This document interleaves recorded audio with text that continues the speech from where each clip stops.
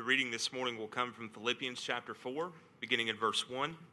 Philippians chapter 4, beginning in verse 1. Therefore, my brothers, whom I love and long for, my joy and crown, stand firm thus in the Lord, my beloved. I entreat Euodia and I entreat Syntyche to agree in the Lord. Yes, I ask you also, true companions, help these women who have labored side by side with me in the gospel, together with Clement and the rest of my fellow workers, whose names are in the book of life. Rejoice in the Lord always. Again, I will say rejoice. Let your reasonableness be known to everyone. The Lord is at hand. Do not be anxious about anything, but in everything, by prayer and supplication, with thanksgiving, let your requests be made known to God. And the peace of God, which surpasses all understanding, will guard your hearts and your minds in Christ Jesus. Finally, brothers, whatever is true, whatever is honorable, whatever is just, whatever is pure, whatever is lovely, whatever is commendable, if there is any excellence, if there is anything worthy of praise, think about these things. What you have learned and received and heard and seen in me, practice these things, and the God of peace will be with you. This is the word of the Lord.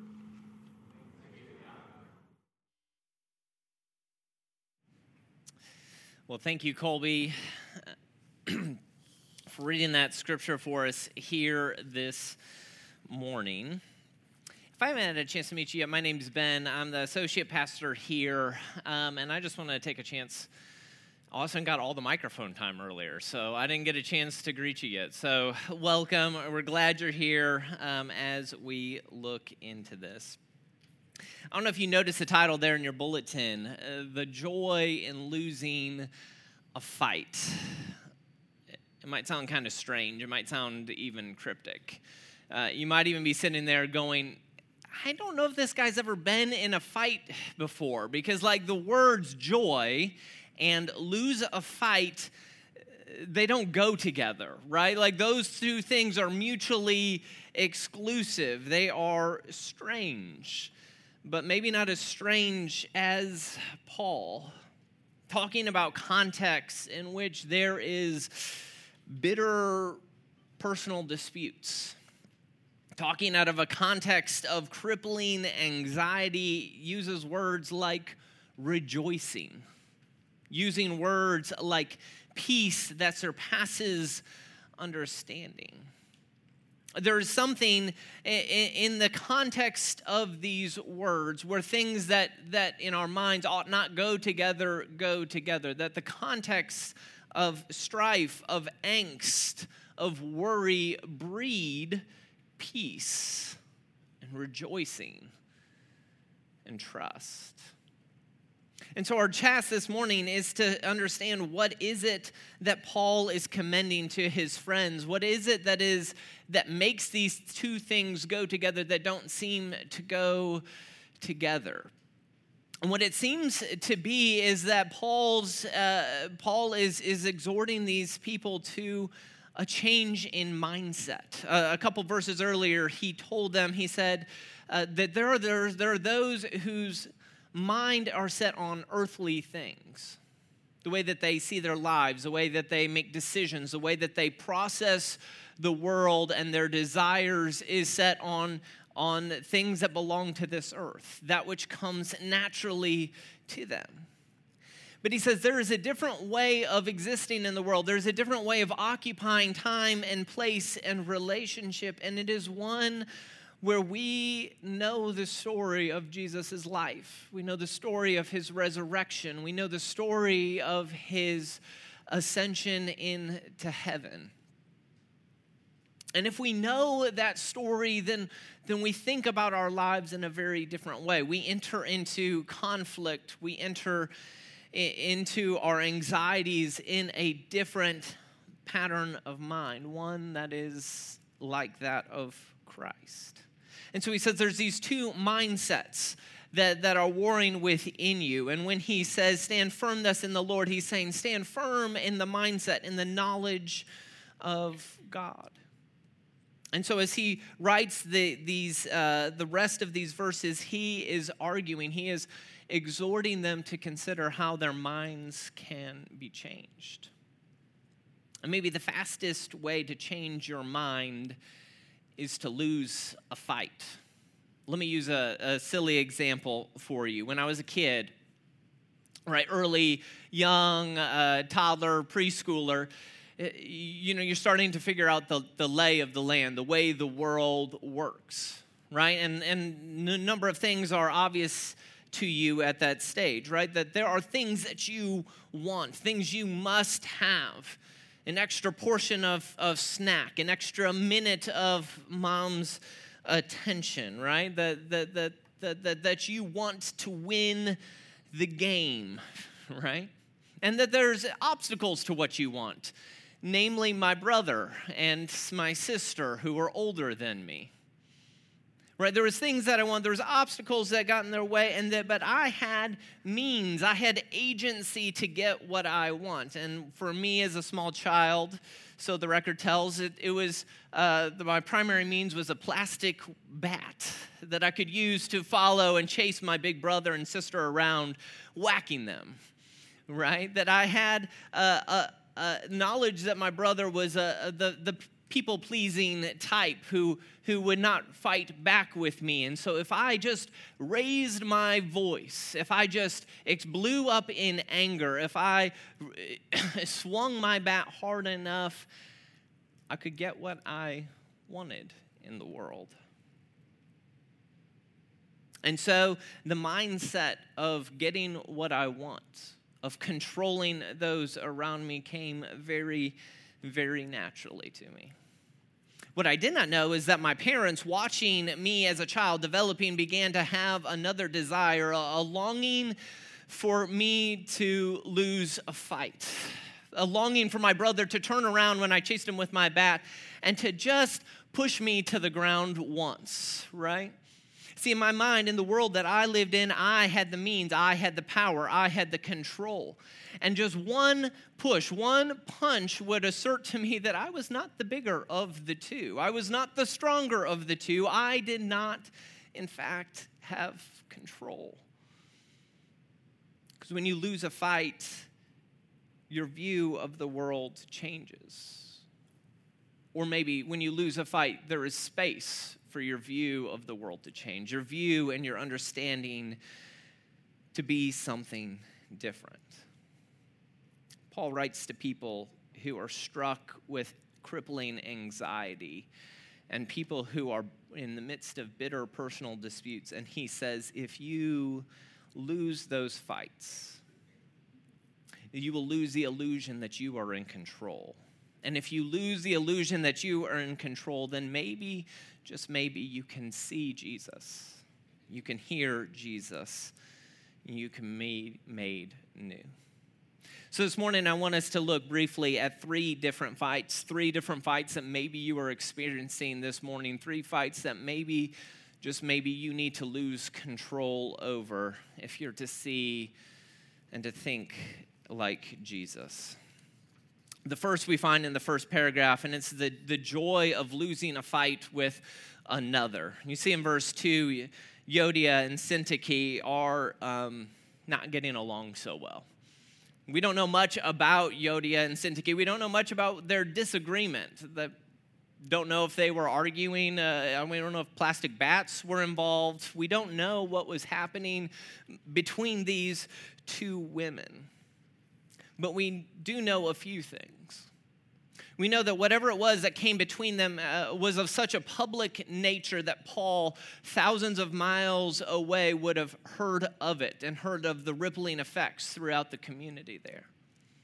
We know that they, at least at one time, had viewed themselves as companions, laboring side by side for the gospel, which means that their dispute would have been really personal and really painful. We know that just by the length of time that correspondence to go back and forth between Paul in prison in Rome and Philippi, where these women were, meant that this dispute was not one that was recent. It was not something that was trivial. It was something that had been going on for some time. And because I know the way that my own heart works, I know that both of these women in a long-standing personal feud would be absolutely sure that their perspective was the right one, that their actions had been done in justice, that their perspective was what Paul should commend. And so when Paul, writing a letter to the church, which, by the way, would be, somebody would stand up front and read this to them. You think it's weird when we read this about Euodia and Syntyche, right? Imagine if they were sitting there in the proverbial pew next to you, right? If they're being called out. When he does that, he is putting them and their conflict right in the hot spot. Because these are women who are in conflict because they have chosen what they want. They thought they had the means to get what they want, and they thought that it was okay to use those means to gain control.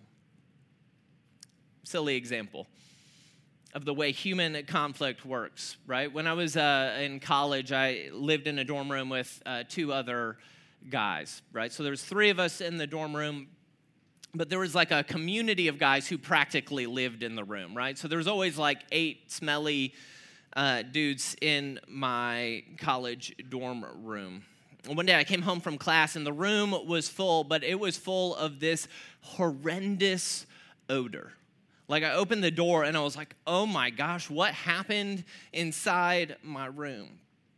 And what happened in my room was my roommates decided that the free ferret they found on Craigslist should come live with us in our room. And so there was this little unpleasant smelling rodent jumping all over the couch in my room.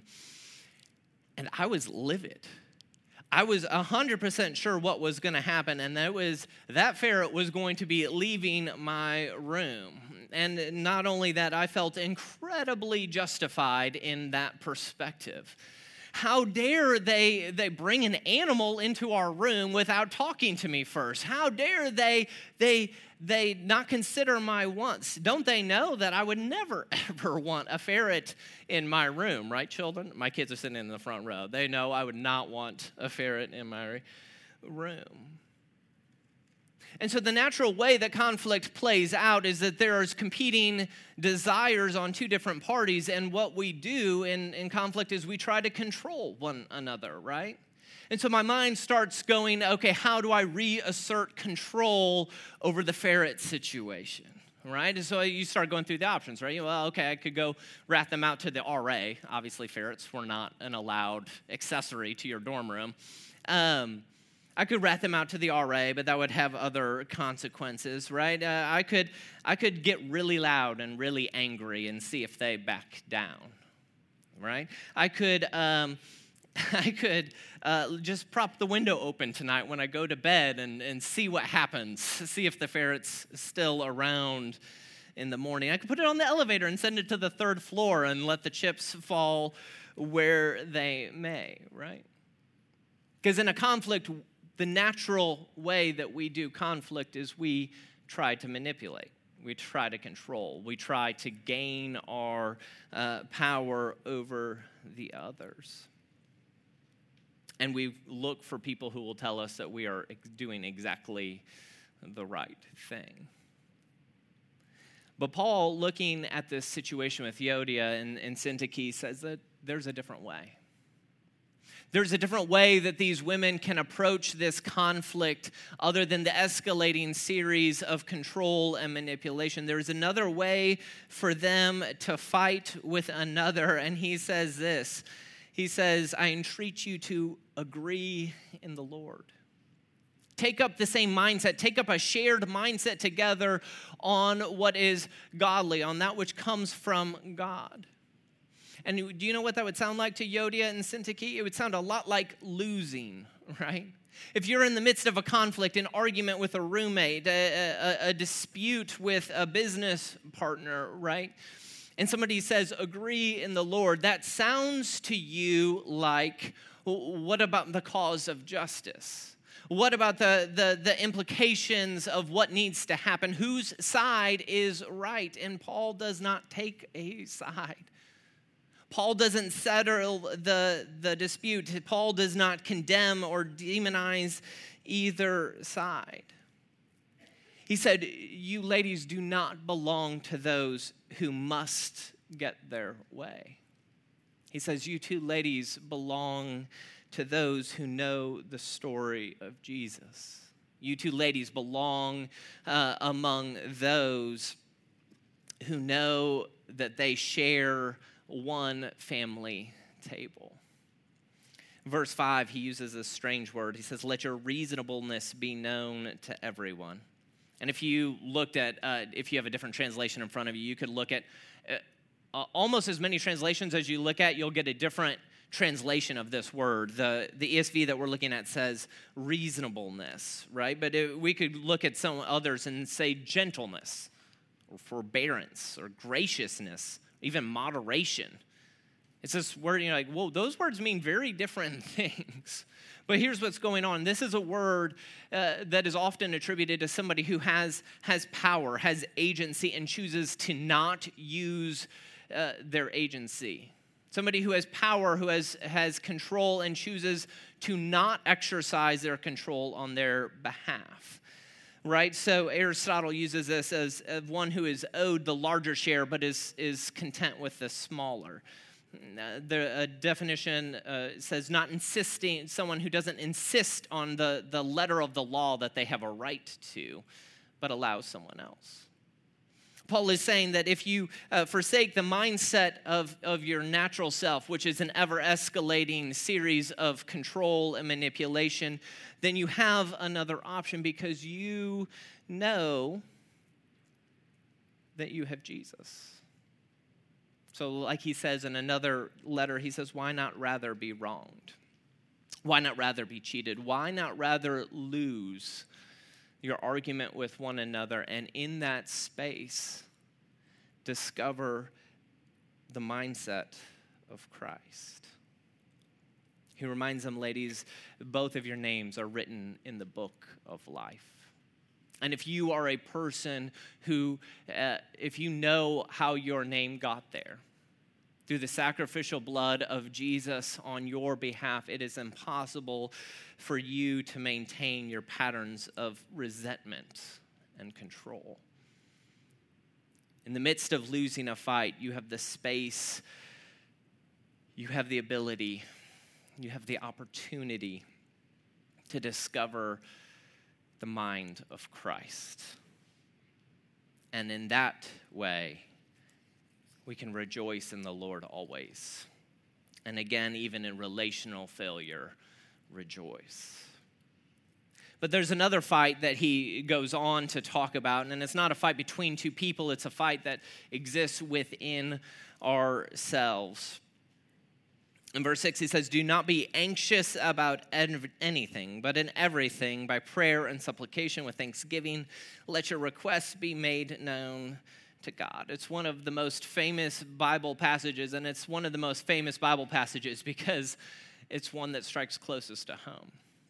Because if we look out at this room, it is nearly certain that every single person sitting in this room carries anxiety, and not just minimally so, right? That if the statistics play out, there's 20% of us in this room, 1 out of every 5 of us has some version of an anxiety disorder. We live in a country that spends, $42 billion a year on treating anxiety-related illnesses and conditions. We are a people who are anxious. And we are people who are concerned with controlling our experience of anxiety. And so Paul writes to those of us who are anxious, just as he wrote to those who are in the midst of conflict, and he says that there is a different way. So he says, think about it for a minute here. Where does anxiety come from? Anxiety starts where our control fails. So if you think about your life and you start thinking about what you hope will happen in the future, and guess what? You have no control over your future. And so you will worry, and you will be filled with anxiety. You are concerned that other people think well of you, that people like you, that people think you're cool or admirable. And guess what? You have no control over the way that other people perceive you. But that doesn't stop us from worry and concern. You are anxious about your finances. You're worried about your safety. You fret over your health, all of which, guess what? You have no control over. And so then, because we can't control the things that give us anxiety, we start trying to control that we have anxiety, right? And we try to go and we do the yoga thing or the mindfulness thing. Nothing wrong with that other than if you think that that's going to heal your anxiety. We try to find little minute trivial things to obsess over because it's like I can control whether my dishes are done and clean at night. So I'll focus all of my energy there, right? We try to distract ourselves and deny our failures. Some of us try to become indifferent and cold like the Stoics of old to our emotions. Some of us try to become self-assured and so self-confident that those things can't touch us. And so we try to control our anxiety by having anxiety over our anxiety. And you see the vicious loop that starts to happen, right? But Paul comes to those who are anxious, and he says, do not be anxious, not to shame us, but to remind us that we do not have to listen to the natural mindset, that there is another way of experiencing the world. He says, if you're anxious, your mind is set on the wrong thing, namely controlling your problem. He says, but there is another reality that you can realize, and it happens right here at the end of verse 5. He says, the Lord is at hand. There is a God who is available to you, a God who hears your requests, a God who has access to a peace that is simply outside of this world, outside of our comprehension. And guess what? The future that you can't control, guess whose job that is? The relationships that you can't mend, guess whose job that is? The experience of your finances, your safety, your health, you can't control those things because it's not your job. The picture here is that we are able to let go of those things because we see that the Lord is at hand. You know when I'm always anxious is when it's my turn to preach. And whichever one of you stands up to read the scripture or reading the scripture, all of a sudden my body starts tensing up and filling with anxiety. Because I know that the seconds are counting down when I have to come up front and start talking in front of a crowd of humans. Do you know when I'm never anxious? Is when it's Matt's turn to preach. In fact, when it's Matt's turn to preach, the more difficult, the more complicated the passage, the better, right? I'm like, let's pop some popcorn. Let's watch what he does with this thing, right? Because it's his job to do. It's his work that needs to be done. If we only could recognize, if we could only remind ourselves that because of Christ, because of what Christ has demonstrated and showed us, we would look at our future and we would realize that's not my job. Easier said than done, right? Which is why Paul exhorts us what to do in our anxiety. In verse 6, he says, do not be anxious about anything, but instead, in everything, by prayer and supplication, with thanksgiving, let your requests be made known to God. You see, the pattern, the experience of anxiety, being in Jesus is not going to free you from any experience of anxiety. I don't think so. Jesus himself experienced anxiety, if you remember this story in the garden. But what being of the mindset of Christ, of knowing whose we are and knowing our place in the world would remind us that God is at hand and we can go to him. You see, the natural mindset traps us in a vicious cycle of worry, but the mind of Christ gives us an active step. He says, are you not able to sleep because your teenager hasn't come home for the night? He says, use those minutes to hold a prayer vigil for your child. He says you feel overwhelmed and worried because your retirement account does not have the right numbers next to your name anymore. He says use that anxiety as an opportunity to practice thanksgiving. Are you so embarrassed at a public failure that you feel like you can never show your face in public again? He says turn your eyes to the one who says he is turned towards you. He says when you experience anxiety and when you lose your fight to control your anxiety, you have the opportunity to discover something far better than control. You have the opportunity to discover the mind of Christ. And because of that, we can rejoice in the Lord always, even in the midst of our anxiety. We can rejoice. The third thing, the last thing, the joy in losing a fight, the fight that hasn't even started yet.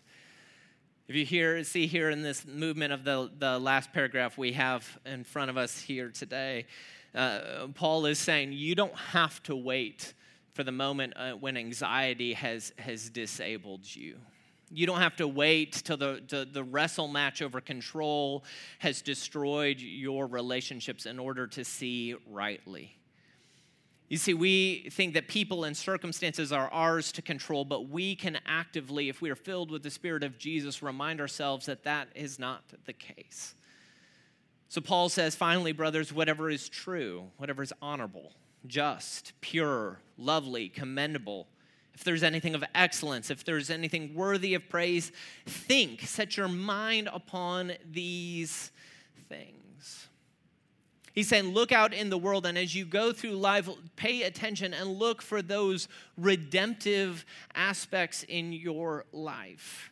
Redemptive aspects. What's fascinating here is that Paul loves lists, okay, but this is not a normal Paul list. This is a list that you would gather if you gathered all the wisdom literature of famous Greek philosophers. You would get list with vocabulary a lot like this. It's a kind of list that we could probably find other 5 positive adjectives, and the sentence would work the same.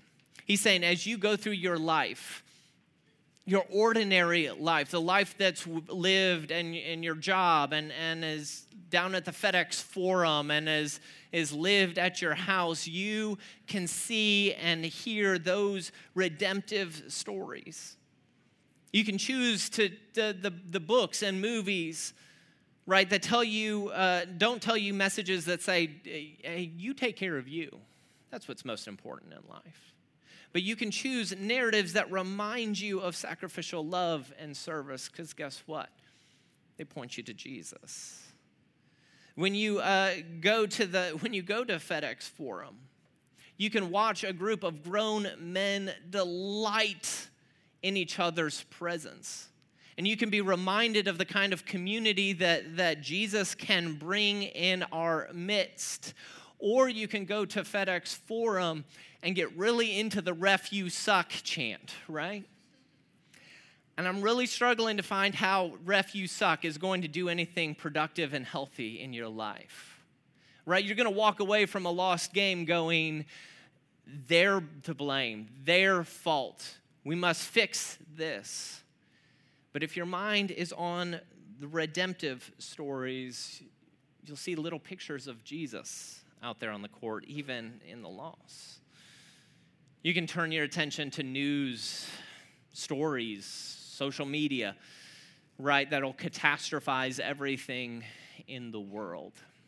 If your diet is nothing but the New York Times and Twitter and Fox News, you will go through life in utter panic because the world is ending and the sky is falling. Or you can sit down with humans and hear stories of how Jesus has been present in the midst of catastrophes throughout their whole life. We can choose to set our minds on redemptive stories. And we can fill our mind with redemption's story. When Paul says in verse 9, what you have learned and received and heard and seen in me, he's not just saying, look out for the good in the world that you see around them. He's saying, turn your eyes to the message that I have preached to you. Turn your eyes to the story of Jesus. Because you don't just need redemptive things that hint at Jesus. You need explicit reminders that there is a God who made the world and who loves you dearly.